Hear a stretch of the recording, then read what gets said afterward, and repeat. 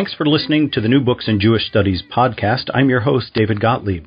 My guest today is Jeffrey D. Clausen, Lori and Eric Sklut Emerging Scholar in Jewish Studies, and Assistant Professor of Religious Studies at Elon University.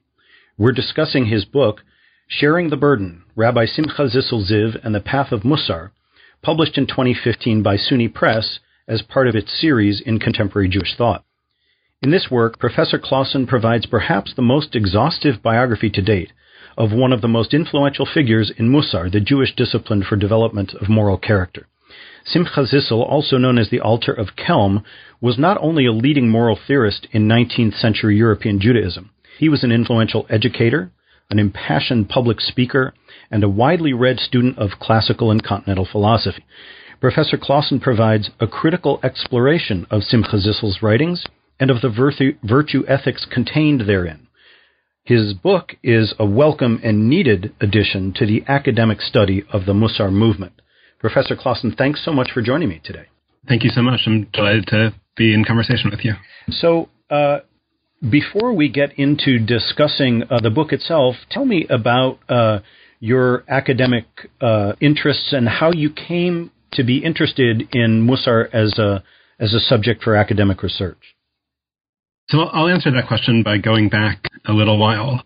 I first became interested in the study of Jewish ethics when I was an undergraduate at Carleton College in Minnesota, where I studied with Louis Newman, who is a leading scholar of the history and theory of Jewish ethics. And the experience of studying with a scholar of Jewish ethics first inspired me to be more interested in Jewish studies and to think critically about Jewish thought and Jewish ethics. And in the course of my studies as an undergraduate, I first became really interested in questions about ways in which identities and religious practices shaped people's character and might make them into particular kinds of people.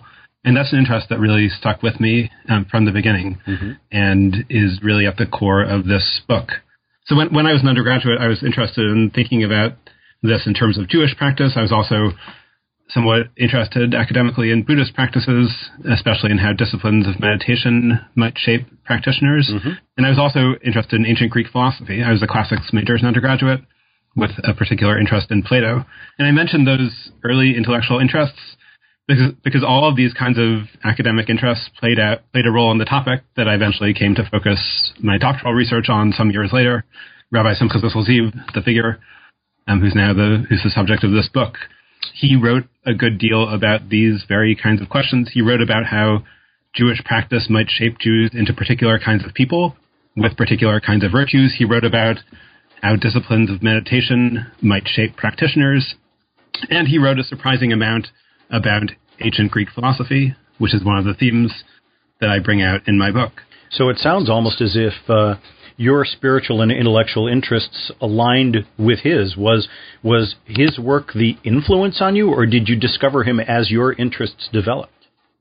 Both, really both. And I first discovered Simcha Zissel Ziv and the movement that he was a part of, the Mussar movement.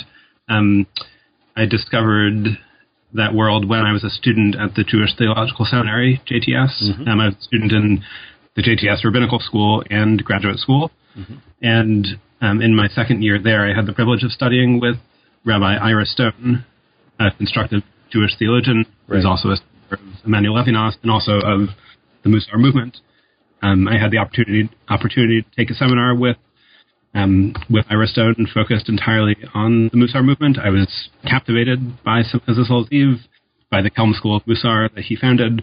And as I went on to do a PhD in Jewish thought at JTS, I eventually ended up focusing on him for my dissertation, and then this book emerged out of that dissertation research. And I have both, my interests have been shaped by that encounter, and for sure, that encounter shaped my interests as well. So for those who may not be as familiar with the Mussar movement as you are, can you give us a brief history of it, and standing on one foot, as it were, and of Rabbi Simcha Zissel Ziv's role in it?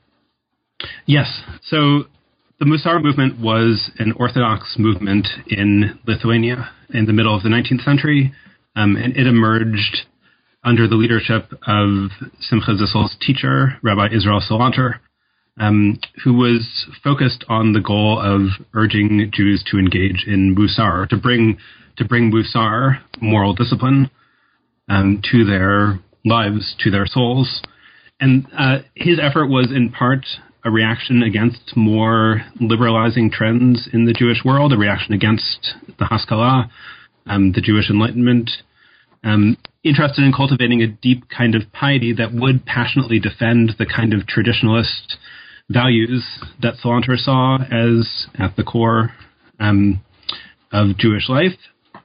At the same time, though, it was also received some pushback from traditional orthodoxy, didn't he? Didn't this movement face some opposition? Can you talk about that a little bit? Yeah, absolutely. And at the same time that it was a movement that sought to sort of shore up the defenses of traditionalist orthodoxy. Mm-hmm. It was also, I think, a kind of reaction against traditional rabbinic Orthodox culture in Lithuania, especially a reaction against the sort of Talmud study-focused culture that had real cultural influence in that world.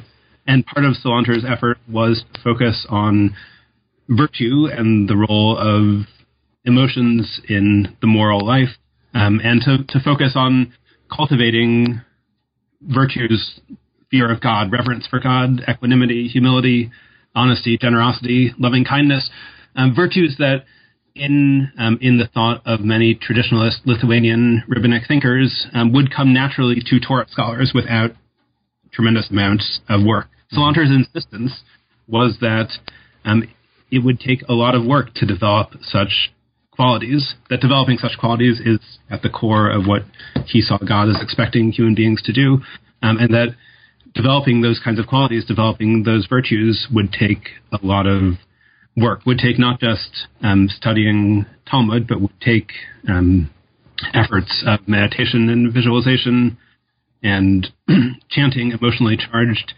chanting and studying Musar literature focused on the development of character, on moral virtues, and making real efforts to cultivate empathy, making efforts to perform deeds of loving kindness.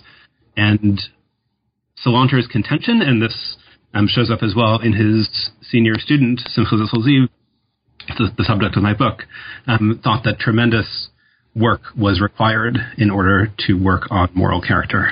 It seems that part of what made Simcha Zissel a unique character, not only in the Musar movement of his day, but in Orthodox Judaism of the time, and correct me if I'm wrong, is that he was very well read in the Western philosophical tradition, and he taught this as part of a general studies curriculum in his Talmud Torah and Kelm.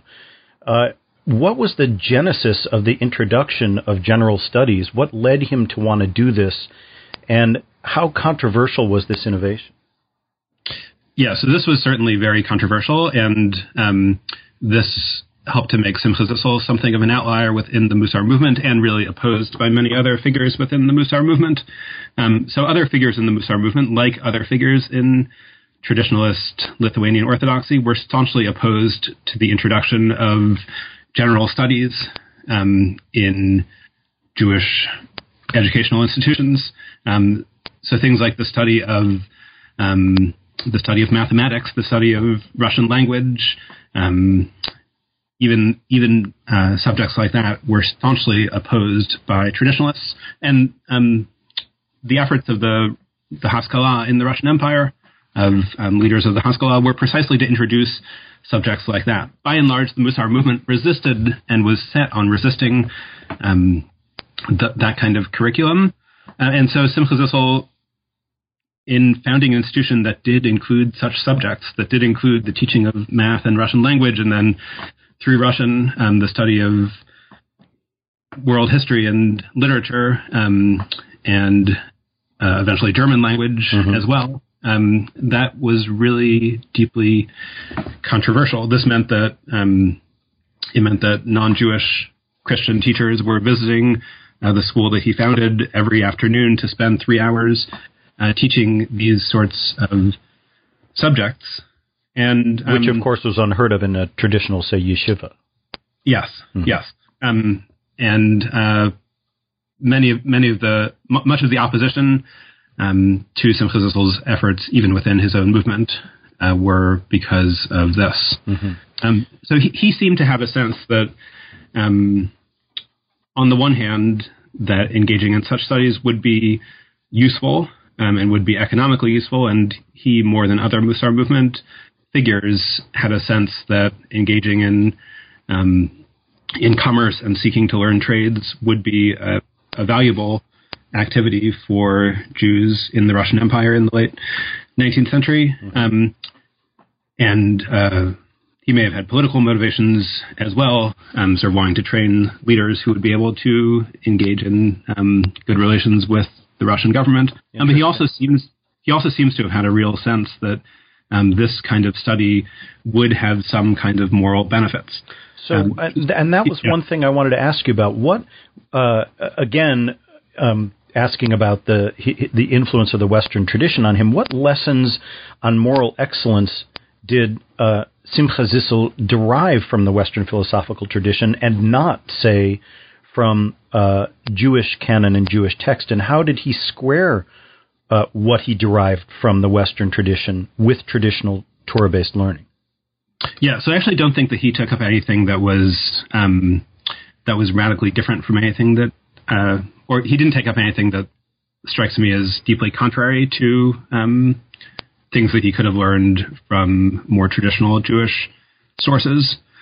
He did, so the motivation for having general studies at all seems to have been in part out of a sense, so the motivation beyond the economic and political kinds of reasons that I mentioned, mm-hmm. Seems to have been especially a sense that engaging with sort of the needs of people around you, understanding people around you, understanding one's general culture has real value, not necessarily in and of itself as offering real content, but that one has a moral obligation to be involved in one's broader civilization. There's a lot. I think that Simcha Zissel was inspired in part by Samson Raphael Hirsch and the world of German neo-Orthodoxy, and had a similar sense of sort of a cultured individual who should have some awareness, although on a lower level than was encouraged in neo-Orthodoxy in Germany,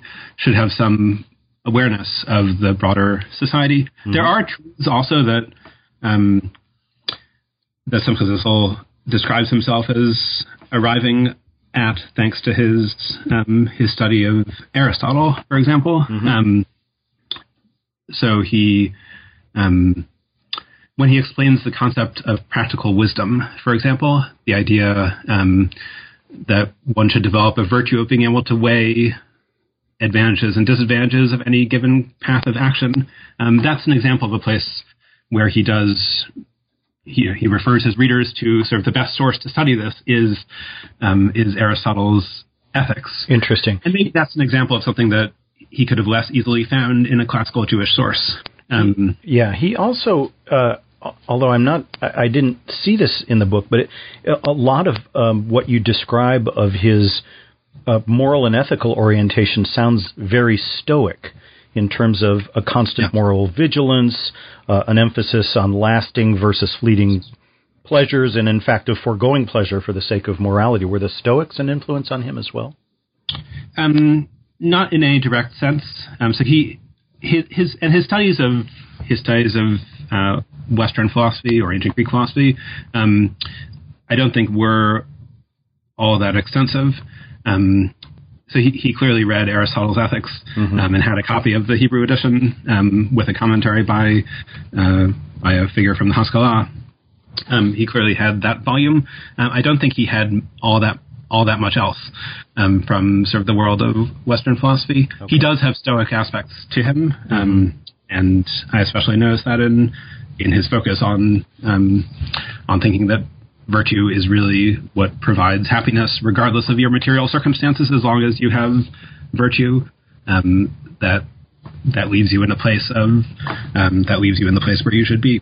Interesting, because one thing that struck me is not necessarily contradictory in his theology and his ethics, but one place where there was a potential tension was, on the one hand, his belief that the Torah, represented the epitome of rationality, and on the other hand, his belief that contemplation of punishment after death was the best incentive for upright moral behavior.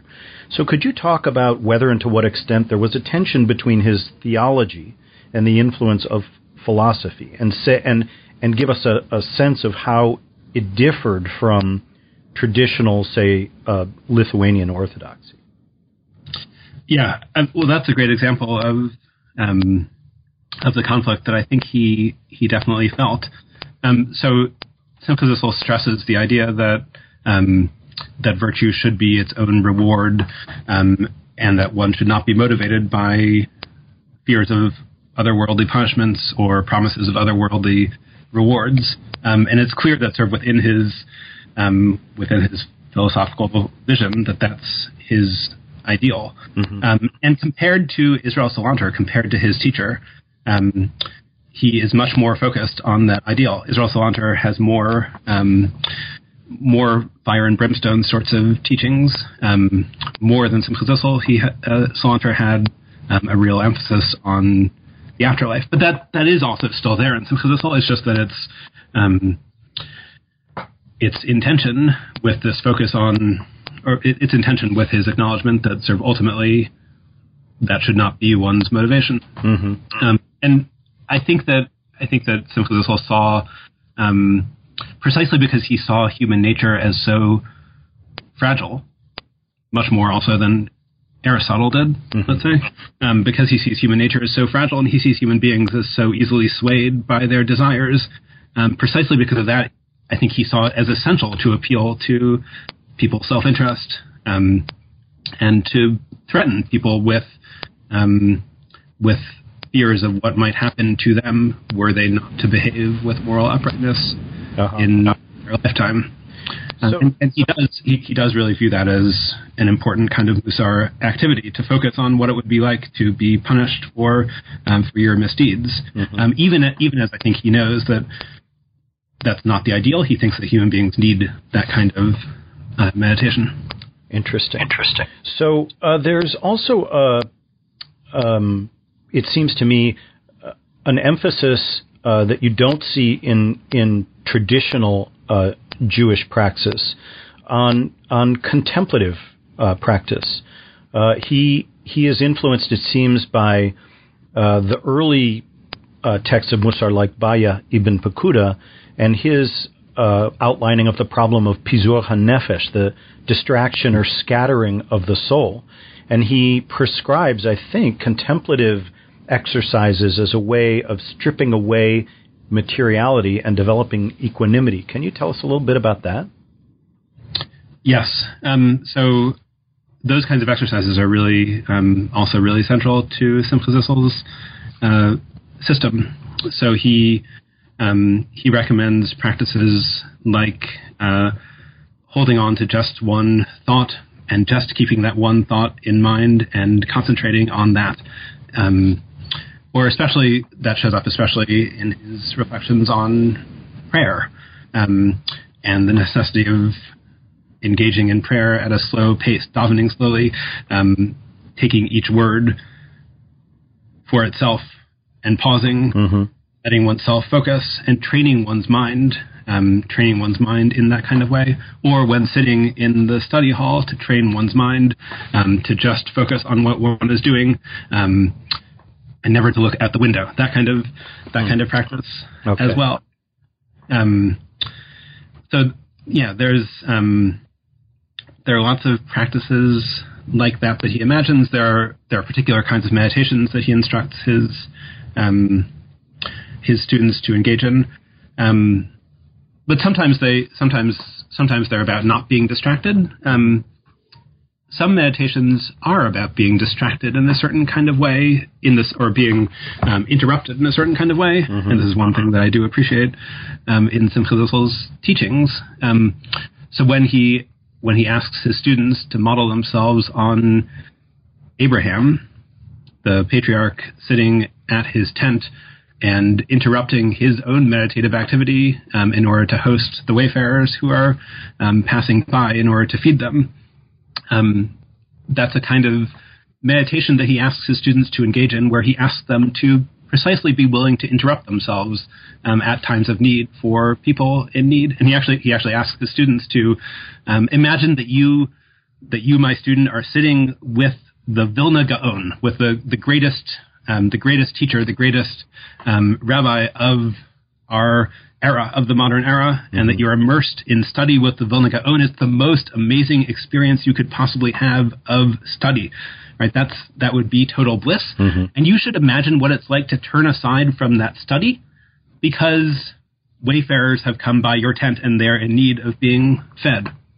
That's really interesting. And it's interesting, too, because he also depicts or seems to consider Abraham as chief of the philosophers. Right. As part of the theme of Torah being the epitome of rationality, he's influenced by Maimonides' view of the superb quality of Abraham's rationality and of Abraham as chief of the philosophers. So what led him to see Abraham that way, and how did that influence the curriculum at the Talmud Torah? Yeah, so his vision of Abraham, I think, is really indebted to Maimonides, and he sees himself as following Maimonides in viewing Abraham as a philosophic figure par excellence. At the same time, so Abraham was able to sort of reach to sort of discover the Torah for himself, as it were, with any external aids. Simcha Zissel did not think that his students in his day or himself were at a level where it was at all possible to do that. And so, in contrast to Abraham, who arrived by way of reason at profound truths about God, about human nature, about what it is to be in this world, in contrast to that, he did think that his students could not live by philosophy alone, and needed what Abraham didn't need, which is the revelation at Sinai, which is immersion in truths that were learned by Moses and the people of Israel at a particular moment in history when God revealed what Simcha Zissel sees as the ultimate truth of the Torah to them. Interesting. How so? It seems to me that there's, and your book makes clear that there is a considerable tension between not only the study of philosophy and the study of Talmud, but between Aristotelian virtue ethics and Talmudic dialectics. So it seems to me that Simcha Zissel is creating an enormous tension not only in the wider Orthodox community because of his innovations, but he may be creating significant tensions in the minds of his students because sometimes these methods of instruction and thought are at odds with each other. So that my question has really two parts. The second part, which I'll ask first, is about how this played in the wider Orthodox community. But the first and more significant question, I think, is how these tensions surfaced with his students. Did he face internal dissension amongst his students about his approach? So he certainly did in various kinds of ways. On the question of philosophy, and I should emphasize that philosophy was not central to the curriculum of the Talmud Torah. There was this time for general studies, but that wasn't a time for the in-depth study of philosophy. That was, I think, often pretty basic Russian language skills and basic math skills, not necessarily on the highest level. He did for sure, I think, when he spoke every evening, when he delivered his Musar talk that he delivered every day, he did invoke philosophers. But I don't want to give the impression that was sort of that central to his teaching, even as I think it's a striking and interesting piece of it. And it did. I mean, that did spark dissension.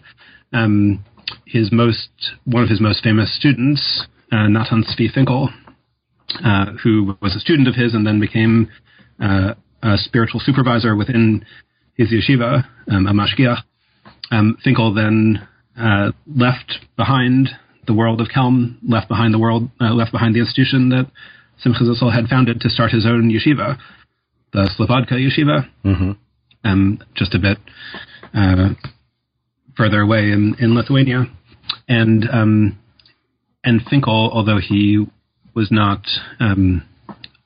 totally upfront about this in his writings. He confided to others that he was dismayed by these efforts to mix in true Torah with non-Jewish teachings. And that may have been especially about the curricular choice to devote 3 hours every day to general studies. It may have also been about this reflex that his teacher had to, regularly appeal to Aristotle or Plato or Socrates as well.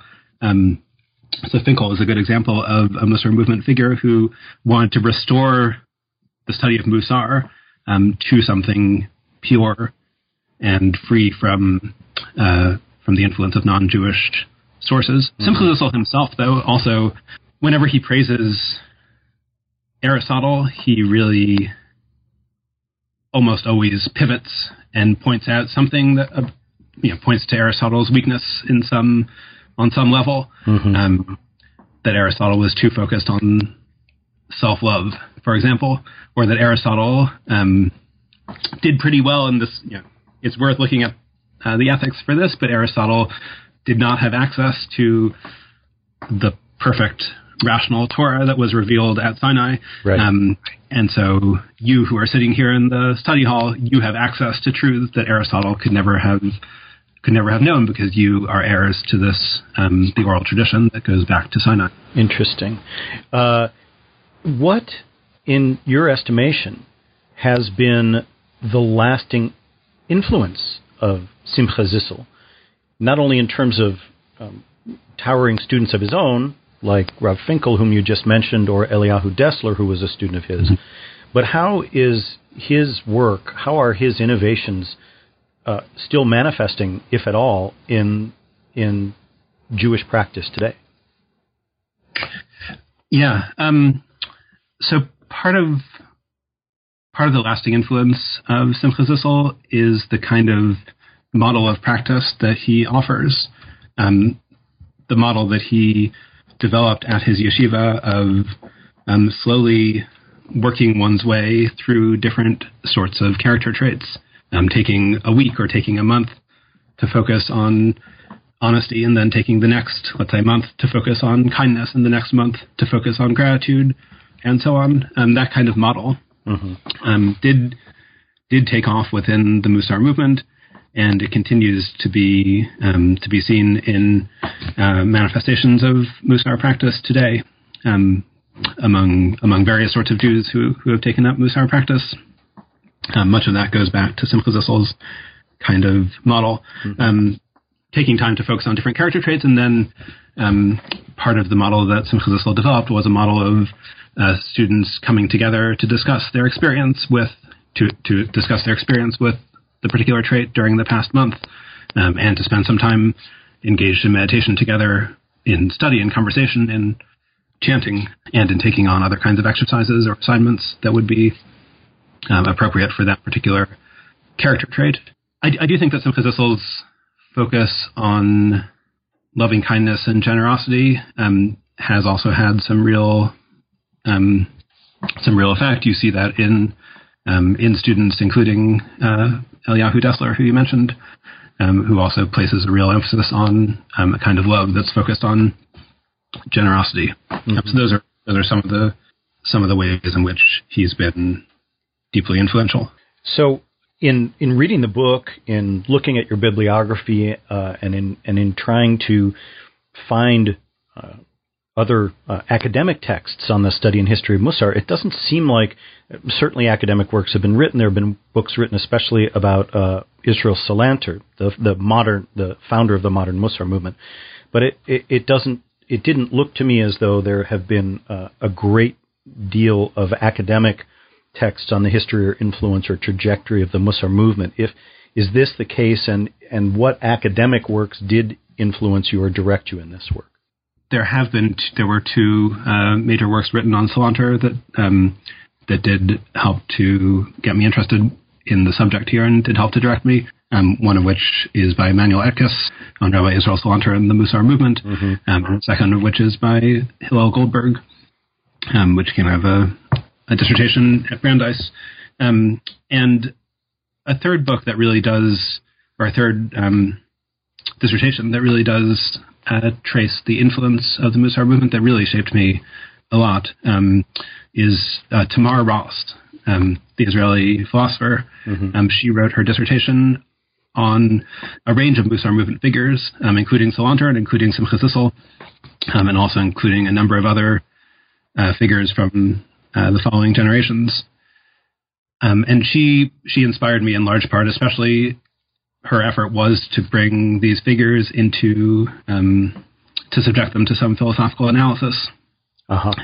And that really inspired me in thinking that it was possible to think about these figures who were not philosophers in a conventional sense, who were totally unsystematic in their writings, but whom I sensed there was something philosophical there. And Tamar Ross really inspired me to take that seriously, to take seriously the possibility that philosophical ideas could be located within this kind of discourse.